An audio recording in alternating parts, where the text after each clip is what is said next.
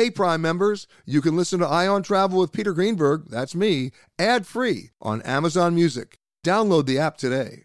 This spring, if you'd rather spend time enjoying your lawn instead of trying to keep it alive, there's good news. TruGreen is the easiest and most affordable way to get a beautiful lawn. All you have to do is water and mow, and they'll do the rest. Weed control, fertilization, aeration, and even some things you might not even think of. They'll do all of it, while you can do literally anything else. With TruGreen, you can have your lawn looking as good as a putting green. That's not hyperbole. TruGreen is the official lawn care treatment provider of the PGA Tour. TruGreen offers a satisfaction guarantee, and they have a verified best price promise, which guarantees you the lowest price with no compromise on quality. You do you. Let TruGreen do your lawn care. Visit TruGreen.com to get the best lawn at the best price with the best people guaranteed. It's 3 o'clock somewhere. Time for a My Mochi ice cream snack. My Mochi ice cream is cool, creamy scoops of premium ice cream wrapped in sweet, pillowy dough. And get this, all of My Mochi's fabulous flavors, like strawberry, mango, double chocolate, and cookies and cream, are only around 80 calories per piece. Talk about a guilt-free, indulgent experience. Each box of My Mochi ice cream has 6 perfectly portioned, gluten-free mochis that are great for grab and go. So feel good while curbing your afternoon cravings or the midnight munchies. Yeah, you know who you are with the joyfully chill sensation of My Mochi ice cream. Find My Mochi ice cream at Target or visit MyMochi.com to locate a grocery store near you. This episode of Travel Today with Peter Greenberg is brought to you by Audible.com, a leading provider of spoken audio information and entertainment. Listen to audiobooks whenever and wherever you want. Sign up today at www.audiblepodcast.com/travel today to get a free audiobook and 30-day trial. It's time for Peter Greenberg Worldwide with America's #1 travel news journalist.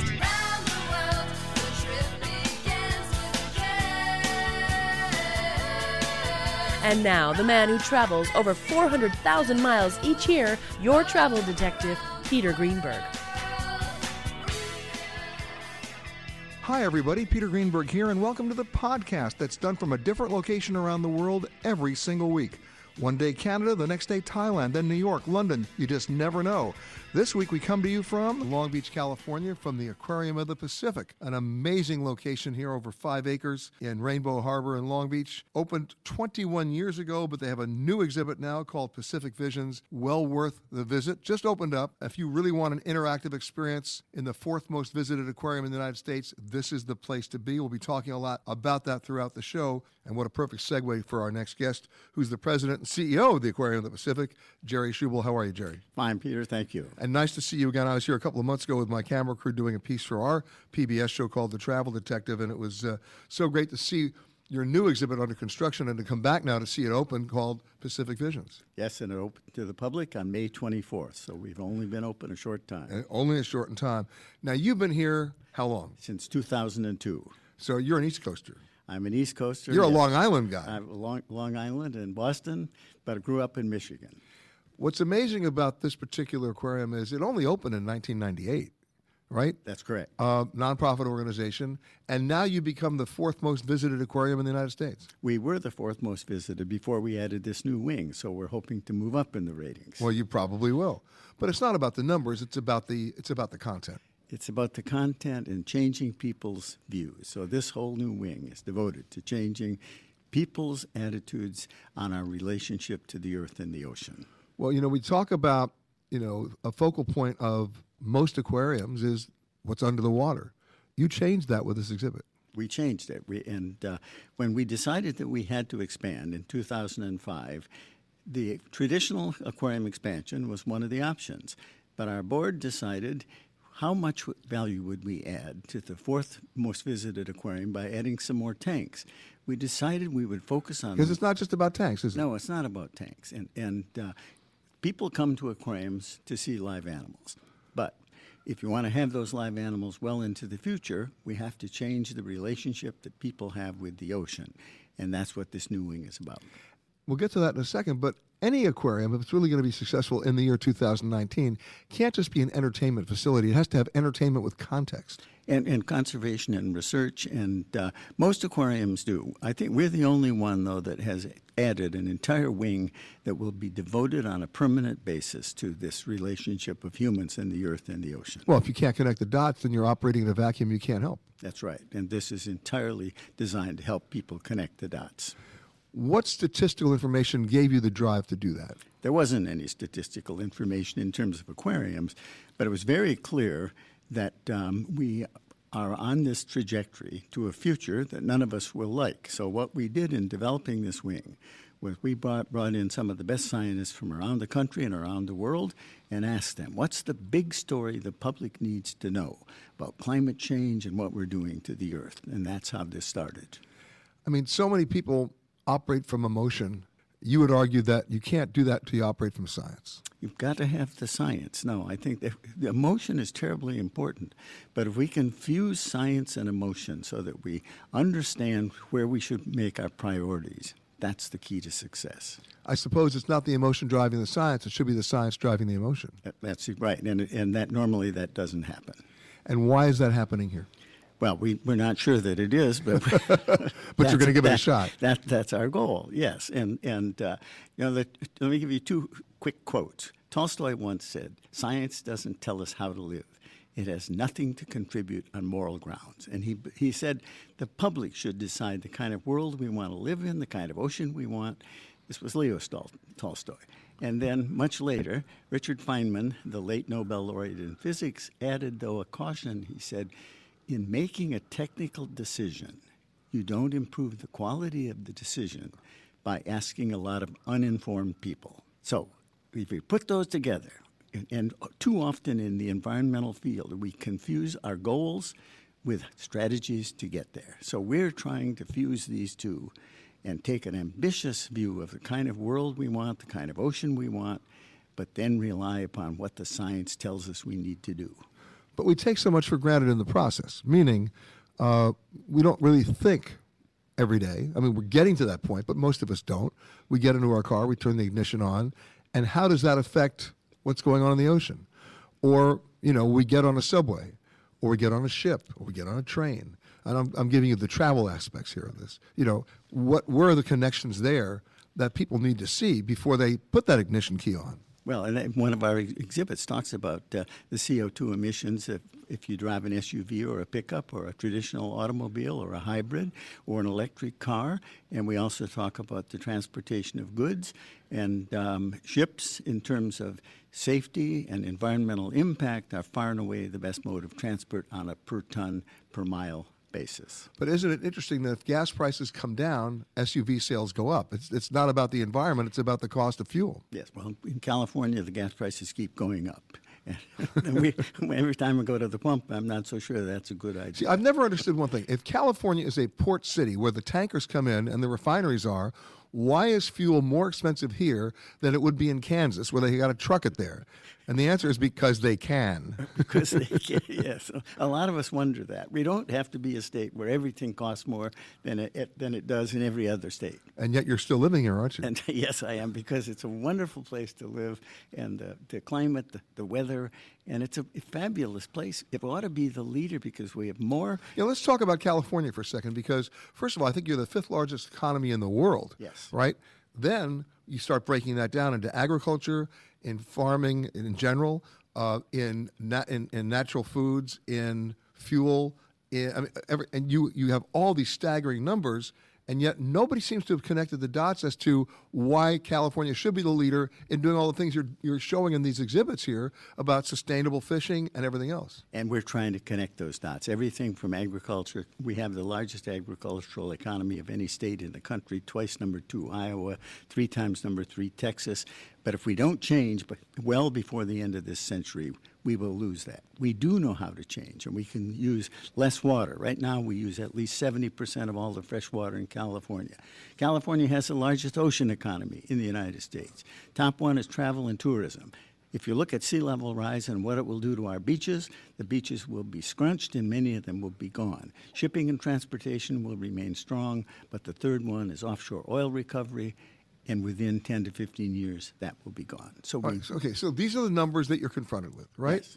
How do you get that information to the people who control the purse strings and basically the legislative initiatives to at least try to mitigate that? Well, I think you do it two ways. You're trying to get the public behind this, but then we go to Sacramento and deal with the people there. They respond to what the public wants, though, and so you have to work at it from both ends. We were talking yesterday in Sacramento about aquaculture and also the ocean economy. But if you don't get the public support, then our elected officials are unlikely to act. You guys have made some changes, right? You're the first aquarium, or the only aquarium, that spent, $53 million just devoted to one animal on Earth. And who would that animal be? You're looking at them. Man. Us. Yeah. That's right. Because without that, we're the real predators here. We're the top predator, yes. The world would be much better off if there were no humans on it. You want to stand on that? That's why it runs but the reality is, of course, we just have to adjust or we won't be around. That's right. But we have the knowledge, the technology, and we're a creative, innovative, genius type species. We have the tools to create a glorious future if we begin to act, but we have to act soon. And that's why it's so important to get kids in here early on so they can connect the dots. The kids can lead the parents. The kids can lead the parents, right. The decisions that have to be made can't wait until they get to be adults, but they can lead the parents.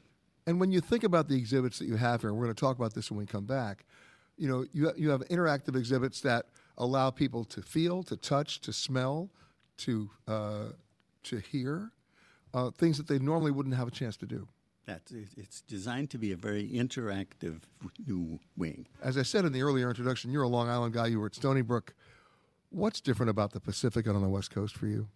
I think the one thing that's different is that our mechanisms in California to insert science, technology, and policy alternatives into the policy-making process, which is a government process, it's not as well developed here as it was on the East Coast, in either Maryland, where I lived for many years, or in Massachusetts, or in Michigan in the Midwest.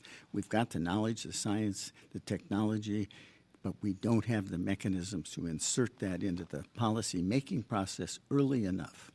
The connection that I draw, I know you're going to laugh when you see this, when you hear this, is here we are in Long Beach. I can see the water from when I walk out the door here. I mean, I see the Pacific, right? I see the fishing boats, some of the commercial boats here. And I look to my left, and there's a Bubba Gump shrimp place. Come on, please. Talk about a disconnect for me. And believe me, when I walk out of the aquarium here, the last place I'm going to go is Bubba Gump to eat shrimp. I'm sorry. It's not going to happen, okay? But you're surrounded by the products of industry here, of the fishing industry. You're surrounded by the products of the Pacific Ocean here. And that's a different kind of connection, right? Yes, the industries will follow the money, the opportunities. And I think right now, in terms of doing innovative things in the ocean, it's strangled by the permitting and the governmental regulatory process. So if I'm a business, I'm not going to invest in something if I can't get a permit, if I can't see it on the horizon. Okay, so that's you got to make it tough. You have to see. You can have high standards, but you can have processes that will get to either yes or no, rather than just getting to maybe. So that if you're a company, that you can think about investing in a project in the ocean, whether it's offshore aquaculture, wind farm, whatever it is, but you're not going to do that if the data don't provide you some incentive that you have some chance of getting an answer. Well, the exhibit that you and I just looked at, your brand new Pacific Visions, it's all about data. And it's all about saying, whoa, the population of the planet has been relatively stable for all these years, and all of a sudden it's like soaring. Right? You can't feed those people. We can't feed them. We can't provide them with the housing, the water, the energy that they need unless we change our directions. And we know how to do that. The science is there. Yes, absolutely. Although the application needs to be adjusted. For example, in places, especially in the Middle East, where you have a real water issue, you have major desalination plants. But the problem is, in the process of desalinating the water, they're destroying the coral reefs. They're depositing so much salt back in the ocean. Well, okay. desalination is not my first option, but in certain parts of the world, it does work. Well, now, look, before we get to that, what's your first option then? Conservation, stretching the supply, and augmenting it, also readjusting. 70% of the water in the world goes to agriculture, and it's at least that much in California. Agriculture can be done with much less water, and if you save some of that, you can reallocate it to urban areas, and that's my first option. But So you got to go from just saturation bombing with water to drip irrigation. Well, that's one thing. You have to price it appropriately, because if it's underpriced, people will waste water. And so there are a whole kinds of series of mechanisms that we can use. Okay, so that's just water. That's just water. Yes. Now, want to go to, if you look at ocean desal, we have one large plant in California, in Carlsbad, and it's been in operation several years. It's energy intensive, and that's one of the knocks against it. But so is pumping water from the Delta in San Francisco Bay to Southern California. So you have to look at all of the aspects. We have small desalination plants on places like Catalina Island and in some coastal communities. It's not the first option, but it ought to be on the table when you consider what we're going to do. I remember the famous John Huston movie Chinatown. It was all about the water. Right, yeah. And every state's starting to steal water from other states, right? Yes, and countries from other countries. It's the Will the next wars be water? We fought over water? Many people think that it will be, and it's the one natural resource for which there is no substitute, and it's essential for all life. There are substitutes for oil and so on, not for water. Well, we're very good at extrapolating all this data and doing projections. Let's not get to a doomsday scenario, but when do we run out of water? Well, it all depends where you are in the world. But tell me where I need to be. For a while, Australia almost ran out of water a few years ago. South Africa almost ran out of water. Atlanta has been identified as the first city in the United States that may run out of water. So this is a worldwide problem. And this is why I think California, though, should set the example, because we have all the problems and we have the capacity to figure out what the right solutions are. And that model then could be exported to other states and other nations. Toto, I have a feeling we're not in Kansas anymore.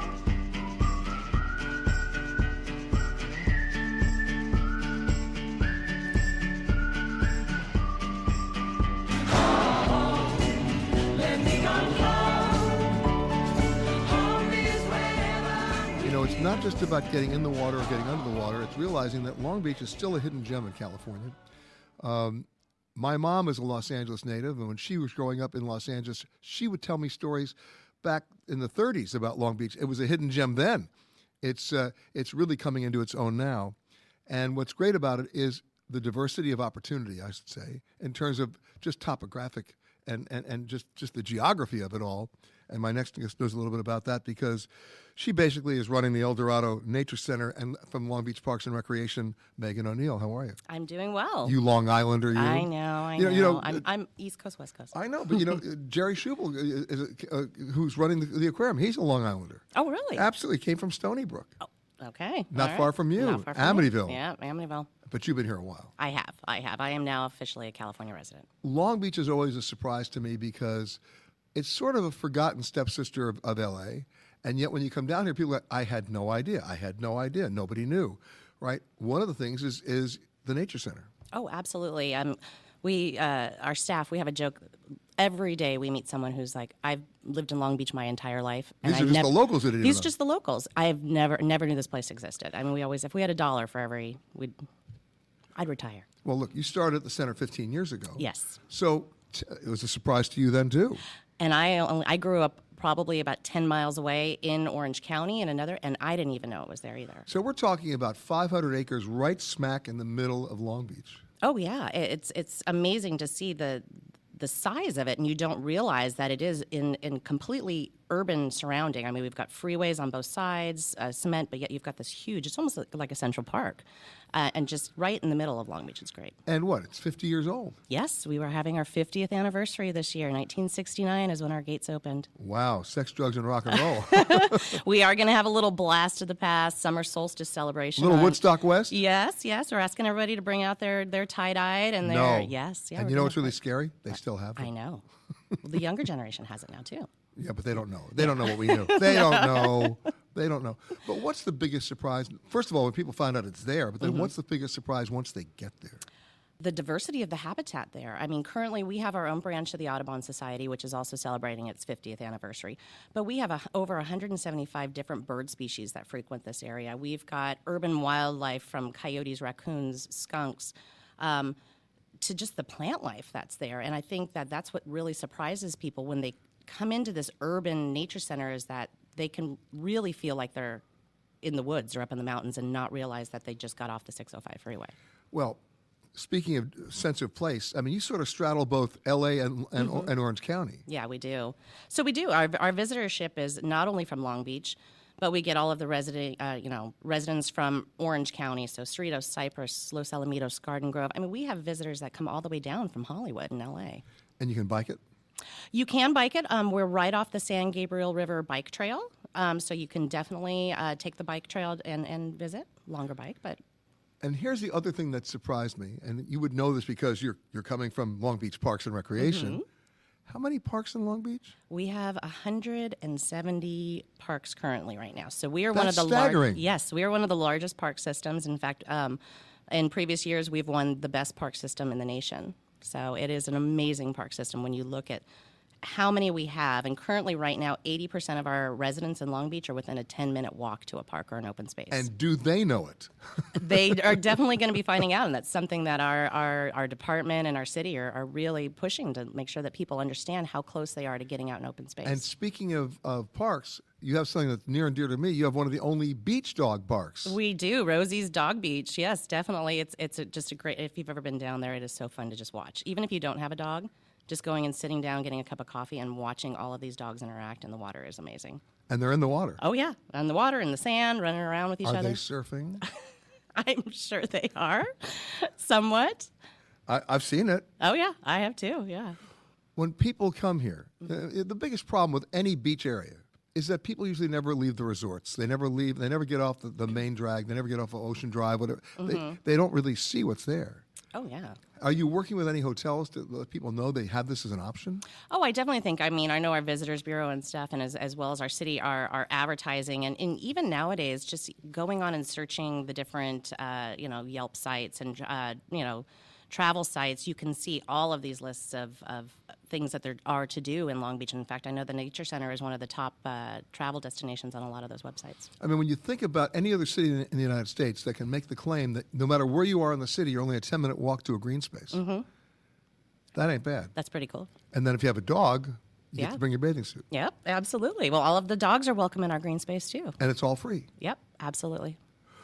What's the one thing that still surprises you about the parks here? I think what still surprises me is that there is so many people who haven't found them. So many people, especially in teaching in nature centers and wanting to get kids out to experience that, is that there's still so many kids that are plugged in, and we need to get them unplugged. If you are continuing on to another Southwest destination, please make sure that you check the monitors inside the terminal for your proper gate and flight information. If you are continuing on with another airline, we really don't care. I am the passenger. This is an amazing facility. It's been, a nonprofit since it opened back 21 years ago, actually, 1998. Hard to believe.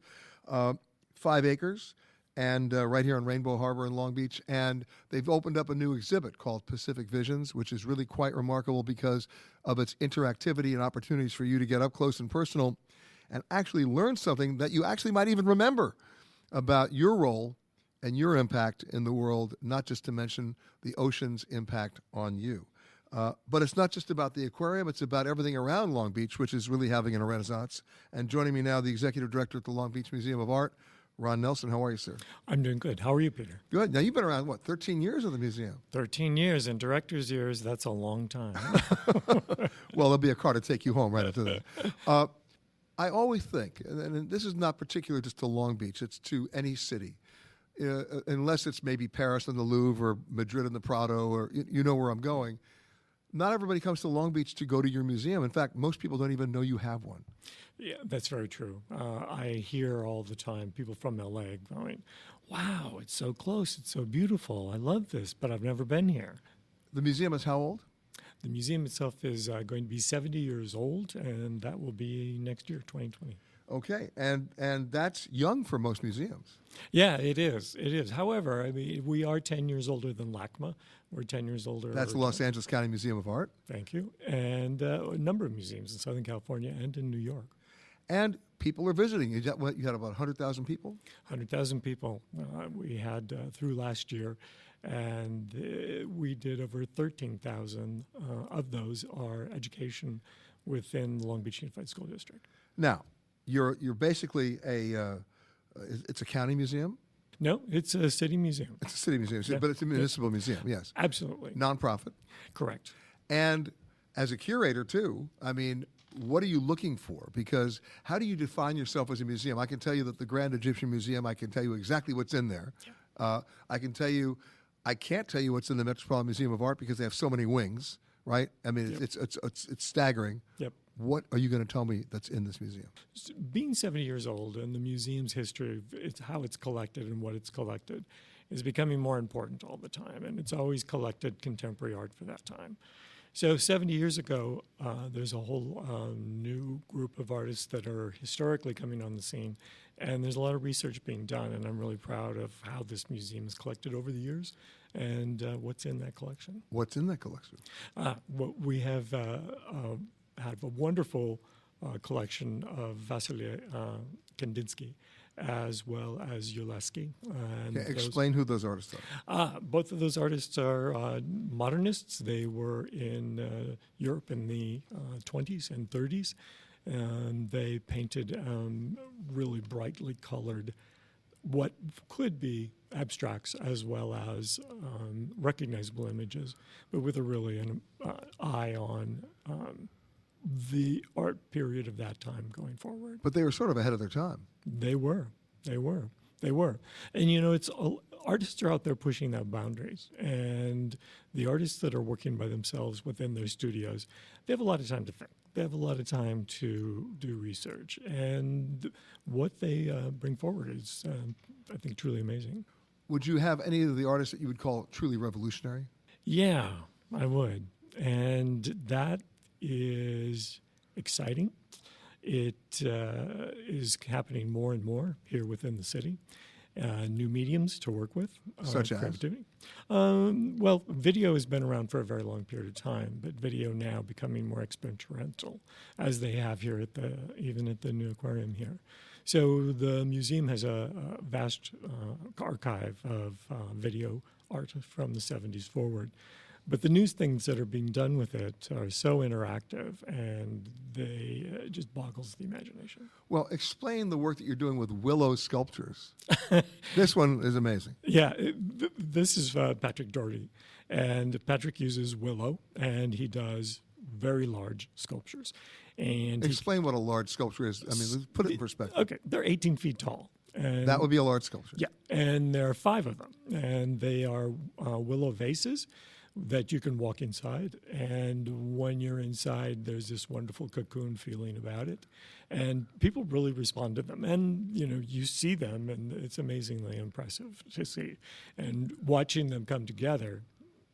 A lot of work, but really wonderful work. It'll be there for a few years. Would you call yourself an interactive museum? I think for students, we also on Saturdays have docents there to work with them. We're a very tactile museum. We're located right on the Pacific, a bluff overlooking the water, and people come there. So you're a museum with a view. We are a museum with a view, yeah, and a great restaurant.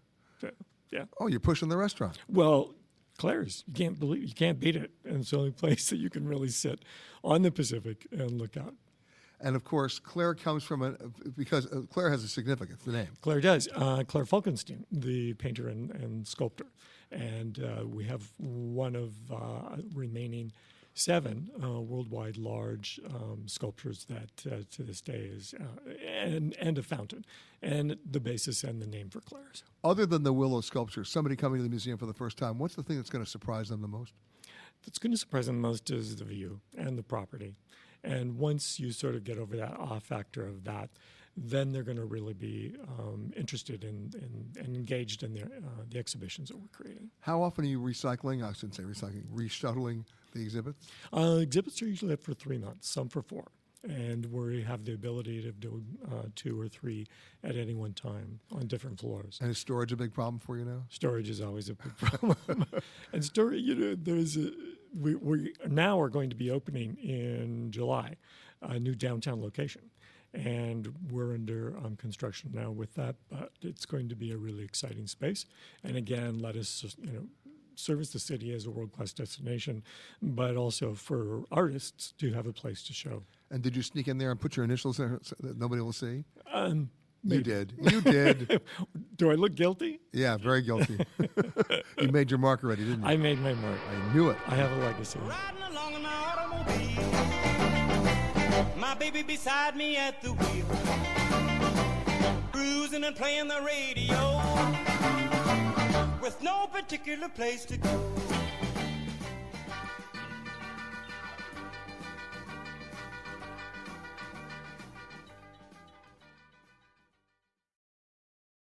Audible.com has more than 150,000 titles and virtually every genre.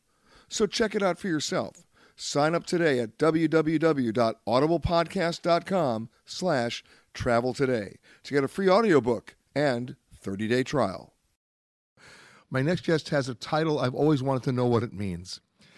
Even when I went to the University of Wisconsin, we had a big agriculture campus there. We were a big ag school, of course, America's Dairyland. And now I get to ask her, Sandy Trautwein, who is actually the Aquarium of the Pacific's Vice President of Animal Husbandry. That's correct. Please explain. Well, okay. So animal husbandry, first of all, means the care and welfare and breeding of animals. And here at the Aquarium of the Pacific, my job is to oversee the excellent care and welfare of the 10,000 animals we have here in our animal collection. Now, it's one thing to call it a collection. They're living and breathing. It's not just a collection. That's right. It's a living collection of animals, and the animals that we represent here represent the animals from the Pacific Ocean. Now, when we talk about the Pacific Ocean, that's no small body of water. So we're talking about everything from the Antarctic, if you really want to go that far, all the way up to the North Pole. That's right. The Aquarium of the Pacific offers multiple animals and exhibits and naturalistic displays that focus on animals from cold water, temperate, and tropical Pacific regions.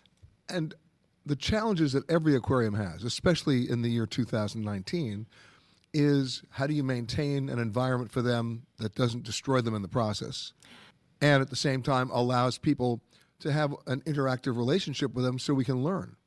That's exactly right. And so we ensure that all of our animals are from sustainable resources. For example, we do a lot with the rescue of animals. All of our sea otters have been rescued and deemed non-releasable. So I've actually played with a few of them. Oh, great.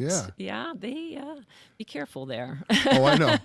I learned my lesson with koala bears, please. I mean, they're not cute and cuddly. Yeah. They look cute. Yeah. But they're not cuddly. Yeah. And I think over the years, I've been in the aquarium industry for the past 35 years, and I've really watched how aquariums have gone from being organizations that focused on education and entertainment, which are still strong themes today, to places that contribute to conservation and research. And that's one of the top priorities of the Aquarium of the Pacific. I remember my first visit to an aquarium when I was in elementary school, and the approach to that for us and for just about everybody else was look but don't touch.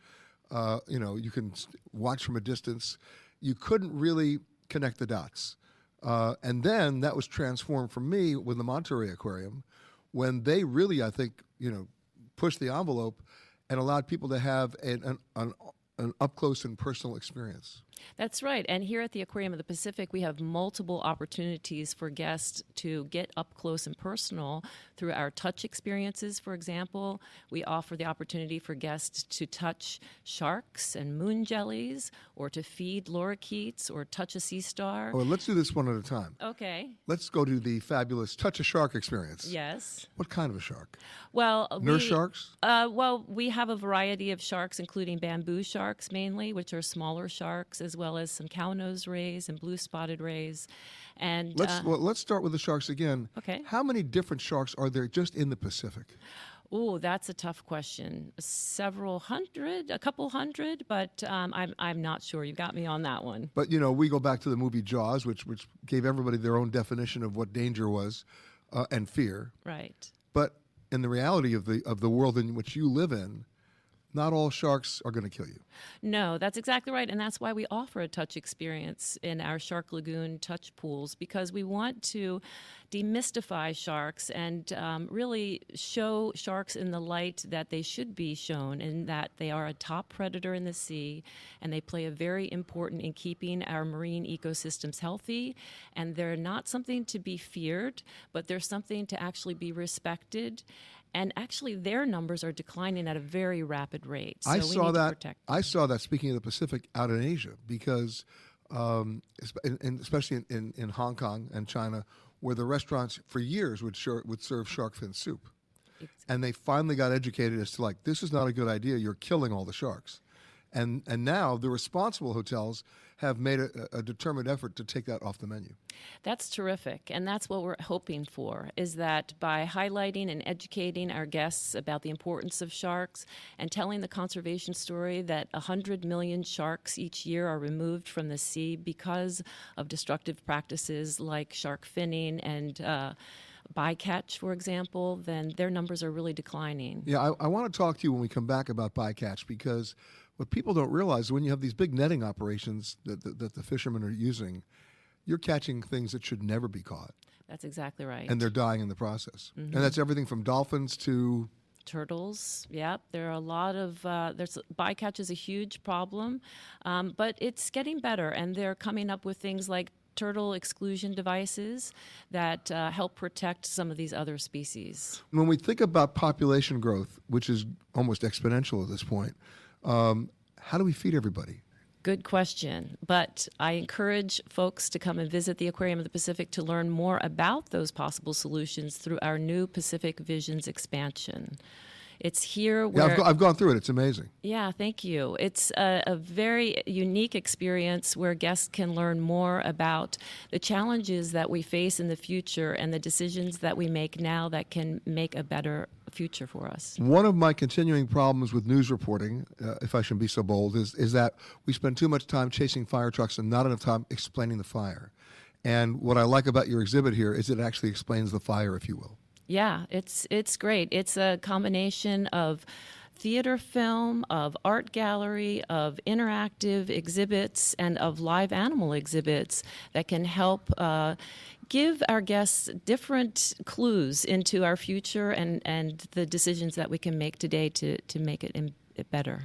How many staff do you employ? How many different care centers do you have to take care of 10,000 living things?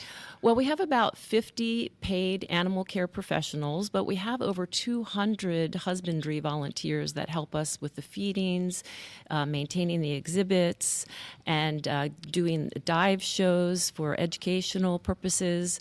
So it takes a lot of dedicated, passionate people to make sure that all of our animals are healthy. Well, for people listening to this show, they can come and volunteer.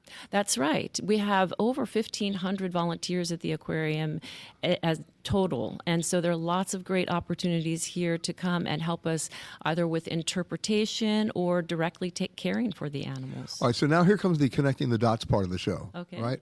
I come here, I learn about the fish population, I learn about sustainability, I learn about declining populations in the ocean and increasing populations on land, if you will, meaning us. And I go to the supermarket an hour from now. What am I not going to buy? Well, you should definitely not buy seafood that is in danger of being threatened. But how do I know? Oh, well, that's where you can consult our Seafood for the Future website to get more information about... Give me that website. www.aquariumofthepacific.org, and there under at numerous tabs you'll see the Seafood for the Future program, and you can learn more about sustainable choices. And our new Pacific Visions wing also focuses on sustainable choices, like yellow-tailed jack is a good option for marine aquaculture, and we're really highlighting the importance of that and how when people reduce energy consumptive resources like beef and pork that may be, they take a lot of energy to grow, where we have these great options for offshore protein sources through marine aquaculture. As opposed to just the traditional approach to just farmed fish, right? Exactly. Out in the open ocean, we have clean ocean currents, and we can do this on a large scale that takes up just a very small space. Without endangering the fish or the environment. Exactly. And you can look at the numbers and extrapolate from that you can actually increase that production without harming anything. That's right. But that took a while to do. But what's amazing to me is how many people aren't doing that. Yeah, well, it's new. It's a technology we're learning as we go along. We started with coastal marine aquaculture. But, I always follow the money. If you can figure out a way to make it work technically, and you look at the numbers, somebody's going to figure out we can actually make a profit doing this, and it works. That's right. And that's what we're looking for marine offshore aquaculture. I did pretty well today. I did my little sustainability test. I only got one thing wrong. All right. Want to know what it was? What? Alfalfa. Oh. Sorry. I didn't get the alfalfa question right. That's okay. We'll forgive you. You will, but I got everything else right. Great. When people come through here, because you got, so many school groups coming through, and it's an eye-opening experience for them, how do you connect the dots? Because, for example, at the supermarket, so much of the fish that I see is either mislabeled or it's misleading. And I can have every chart that's in my hand, and I'm still not a choice when I'm buying fish. Yeah, it's tough out there. And even I struggle at the grocery market with knowing what is best. But if you look for You should open up a husbandry market. And wait a minute now. There's the gift store here, and no, you can't. Right. No. But I mean, you do struggle, don't you? Yeah, of course. But it continues to improve. And as we get further and further along with our labeling and our better practices, I think it's going to eventually trickle down to the consumer to make it easier. I'll give you my big anger part, okay? And I just learned this. I mean, I'm late comer to this. I'm a pescatarian, so I'm not a meat eater. I'm good. Okay, I'm talking to a fellow pescatarian. That's all right. I go to the market, and I see 5 different kinds of salmon. Right? There's the wild, otherwise known as free-range salmon. Right? And then I see salmon farmed from different locations, but it's colored differently. And these farms, I'm learning, are allowed to inject color into the salmon to make you think it looks like wild salmon, but it really isn't. Yeah, that's just one example of numerous examples of how it's tricky out there. It's a tough market to navigate and know what best choices are. But again, just learning more from the Aquariums of the Pacific's website, reading labels, doing your own research at home, because the different labels can make a big difference. So, yeah, I encourage everyone to educate themselves about it. And then, of course, there's the Chilean toothfish. Yeah. That was all talk about mislabeled. Yeah. Right? Yeah, exactly. I mean, it's there are a lot of issues out there, and it's hard to navigate the waters. It's hard to know what the best choices are. But I'm a big fan of following the money, and if people will vote with their wallets, things will change. Yeah, I think so too. And again, we have a department that's dedicated to sustainable seafood here at the Aquarium of the Pacific. So there's a lot of great information there. In terms of, you use the word collection, so I'll go back to the word 10,000 species collection. Mm-hmm. What's the most fascinating member of that group for you? Oh, I know you love all your children. I know. I can't have a favorite. Well, what's the biggest surprise when people come here they're not expecting to see?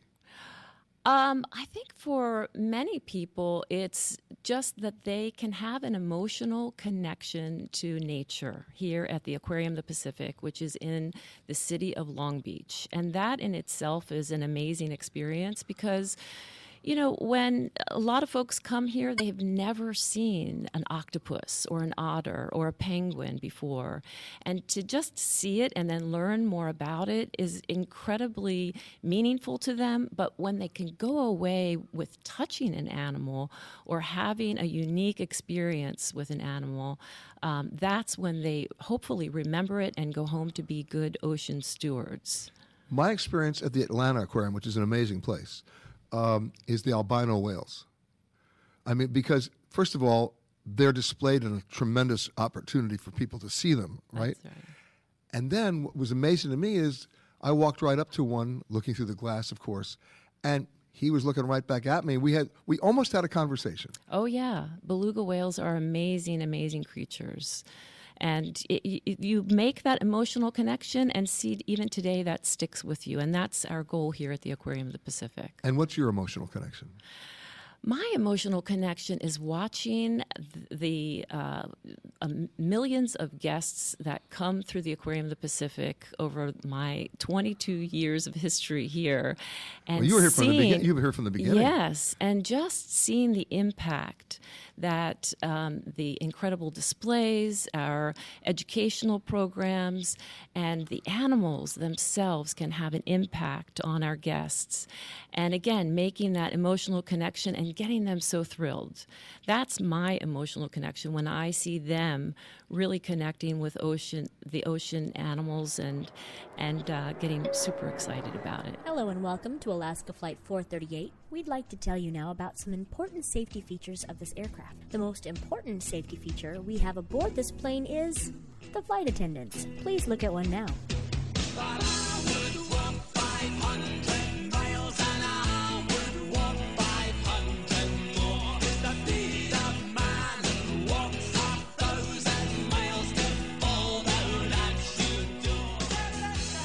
Just joining the show, then you haven't heard me say how much I've always been in love with Long Beach as a hidden gem of Southern California, often forgotten, often misunderstood, somewhat straddling between Orange County and LA County in this netherland on the Pacific Ocean. However, I've known about Long Beach for a long time because my mom was a Los Angeles native and used to hang out in Long Beach. So when I was growing up, I would be hearing stories about Long Beach way before I ever got a chance to see it.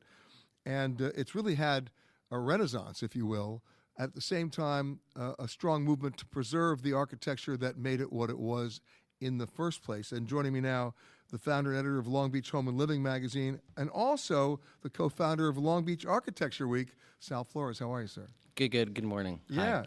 You heard the introduction. You moved to the States when you were a kid. Correct. Right? How long have you been in Long Beach? 16 years. All right, so they haven't found out yet. They haven't found out, no. What brought you here? To Long Beach? Yeah. Cal State. I graduated from in Arcadia, Arroyo High School, so I grew up there, went to elementary school and high school, and then came to Long Beach State in 2002, and I haven't left. Fell in love with it. Of course, when you first came here, people told you you were nuts. Even my dad. And why? When I said I want to go to Long Beach State, he's like, "What do you mean? Snoop Dogg's from Long Beach." And I was like, "Why does it matter?" And it was this, idea. Of By the way, that's not the branding message of Long Beach. No. But a lot of people thought of it that way, and they were, worried about, what people portrayed Long Beach as, But Long Beach is always in danger, if you will, of falling apart. I mean, because people didn't. It wasn't a priority. Correct. And all of a sudden, if you take a look at Long Beach now, it's alive. It's thriving. The art scene, the restaurant scene, the architecture scene. Correct. Yeah, it's going through a renaissance, I think. All this new development, buildings. There's a lot of people moving from, right now the west side. There's a lot of west side people moving to Long Beach, Orange County. And I always thought of Long Beach as an old place, as a people with, sort of like it was Clint Eastwood in Grand Fort Torino was living in Long Beach, Yeah. But the demographic has changed. It has. It's a lot younger. I think there's a lot of artists. There's a lot of millennials, especially downtown Long Beach. It's thriving. There's a lot of construction. There's a lot of people moving in. A lot of artists. A lot of new things are happening. And I think Long Beach it's getting younger. It's very diverse. It's a very progressive city. We have a very young mayor who just happens to be part of the LGBT community, and it's just a great city. Well, that in itself is a huge change. Yes, absolutely. I mean, if you take a look at the political influences in Long Beach over the years, it was never considered progressive. Now it is. Correct. Yeah, it is. I mean, I think it's the diversity, and it's the, people from all over that, build this community. And one thing about Long Beach is everybody here likes to help each other out. We're very friendly. We're a great city that we're like, we're the little engine that could. Everybody's always trying. There's branding. Yeah. There you go.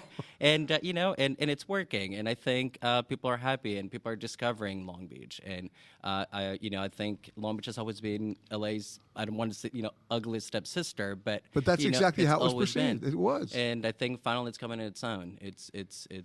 Now, I'll give you the double-edged sword here. Along with development comes how do you preserve the architecture? Well, that's one of the points of our Architecture Week. We are promoting preservation. We're working with Long Beach Heritage about, talking with the city and making sure, buildings are being preserved. And, it tells a story. We want people to feel pride on their city, what makes their city.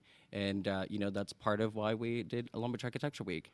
My mother would tell me stories of the architecture of Long Beach. Not far from where we are right now, you have some of the original 19, 20, and 30 high-rise buildings that are still there. Correct. That are just so amazing when you look at them. Yeah. You look at the Villa Rivera. It's right there on the ocean. It's iconic.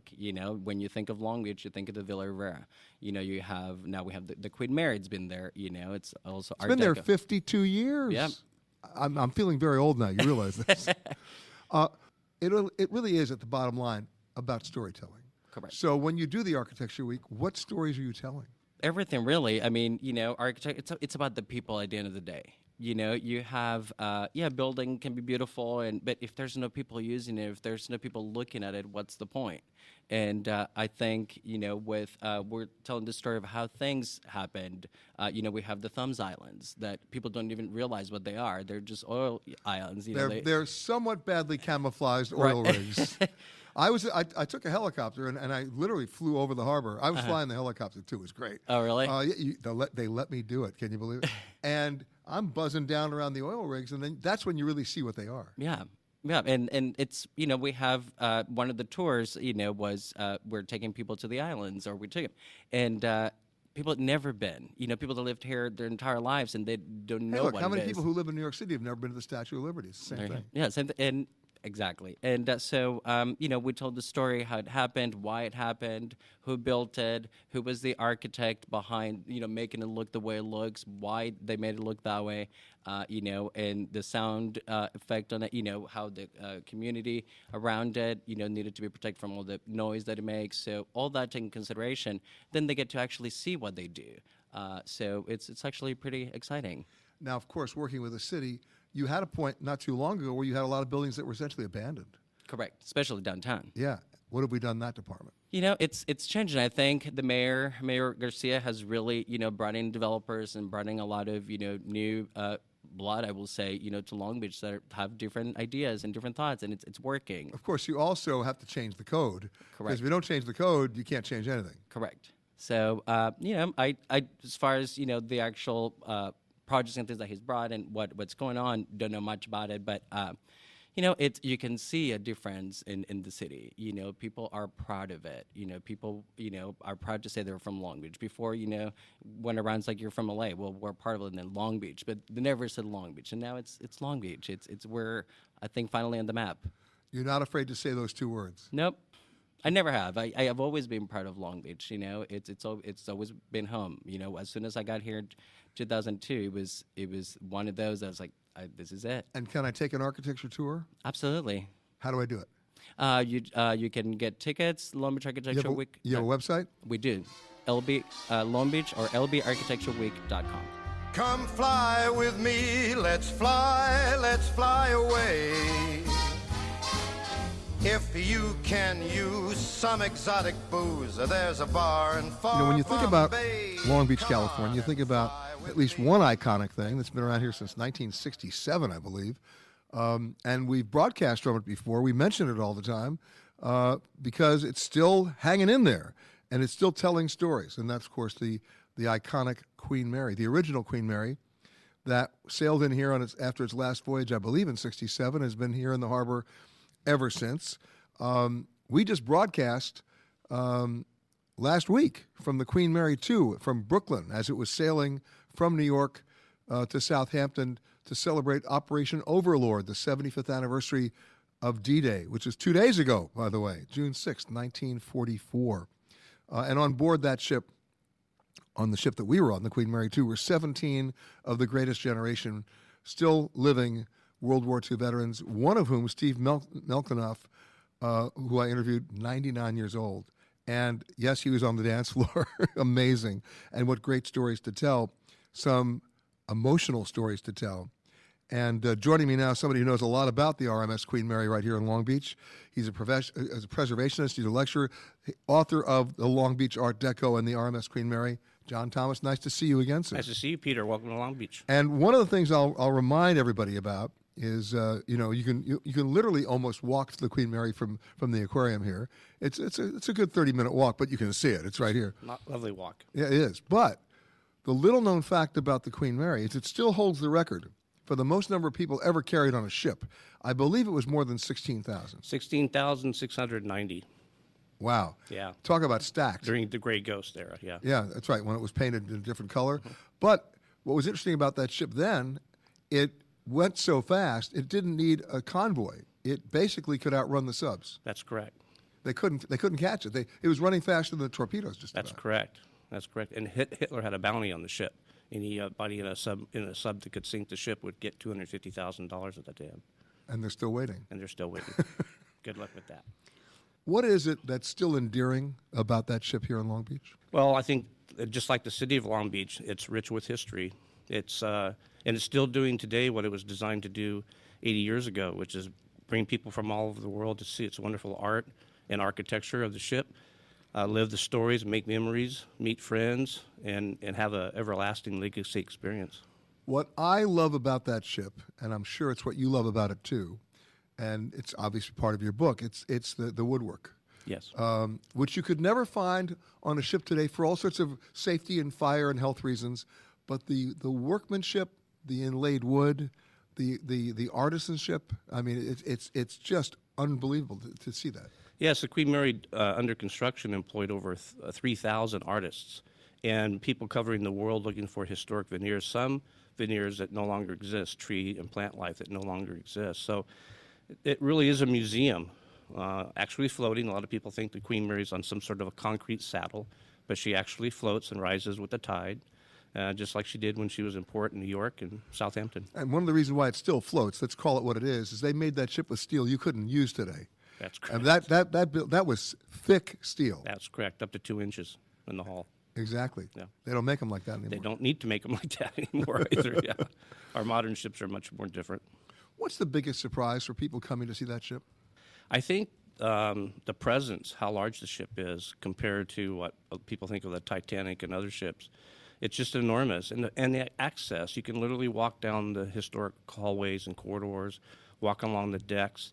It's vista to the city of Long Beach, the contrast of the old and the new and the merging. It's really a spectacular opportunity. You know, we talk about the wood on that ship.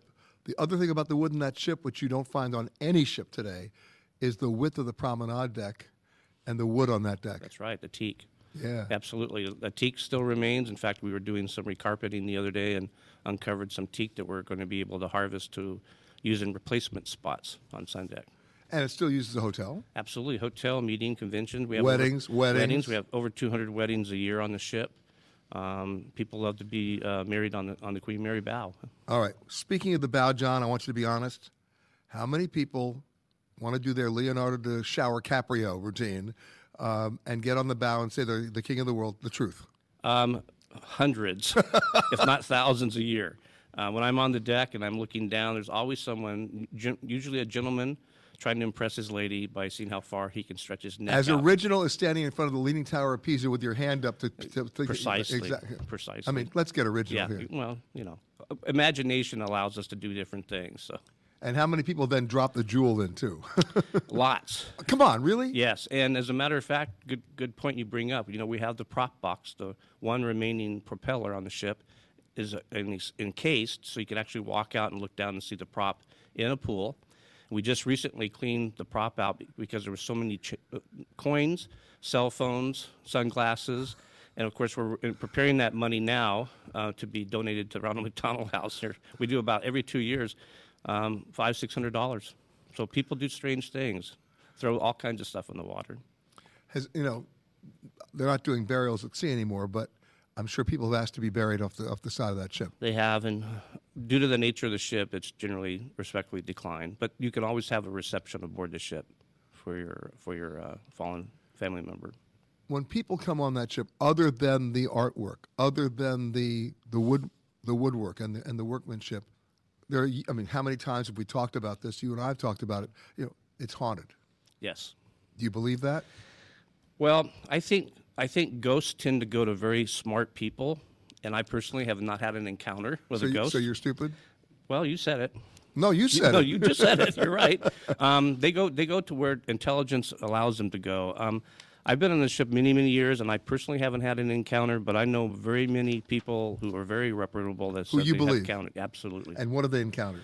They've encountered a noise. They've encountered a touch on their shoulder, a brisk of wind in still air in their offices, voices, and we've had guests that actually report seeing things as well as they're checking out the hotel room. Yeah, those are the guys who want a discount now. Generally speaking, yeah. I saw a ghost. Can I have 50% off the room? And I always say we should charge them extra. For the actual experience. Yeah, absolutely. You know why I charge them extra? Because they're only allowed 2 in the room. There was third. That's right. See, that's how you do it. No ups, no extras. How long will that ship stay here? The lifespan of the ship now has been 3 times its normal lifespan. They were designed to last about 35 years. So she's going into her 4th era. Are the engines off the ship? All the engines are, the boiler rooms are off the ship. The engine room is still there and largely intact. The propellers are off except for the one propeller. We just done a massive survey 3 years ago called the Marine Survey. It's given us a list of about 25 priority projects. That have to be done. Yeah, and we're looking at probably 30 years timed out for the last project being a priority. It's the funding. It's a city asset, and so it's really a complex of the tripod effect. You have the leaseholder, which in this case is Urban Commons, the city, and the operators. So funding is a big deal. Sure, because the hotel, they basically are licensed by the city to operate the hotel. Correct. That's correct. So you got to find the money now. Yeah, and I think like every asset, historic asset in the nation, funding historic preservation, restoration, whether you're a property owner and it's your own little craftsman bungalow, or you're the city of Long Beach and you're Queen Mary, it's the same. I say preservation is like peeling an onion. The more you get into it, the more you want to cry. and it prolongs. I've had relationships like that. Well, yeah. So have I. Yeah. Not anymore. But the more you get into the project, the more cost overruns there are, and extends the delay. So it's a challenge. It's a challenge, but it's a worthy challenge for the citizens of Long Beach to support the Queen Mary. You've been listening to Peter Greenberg Worldwide. Catch us each week as we broadcast from a new location somewhere around the world.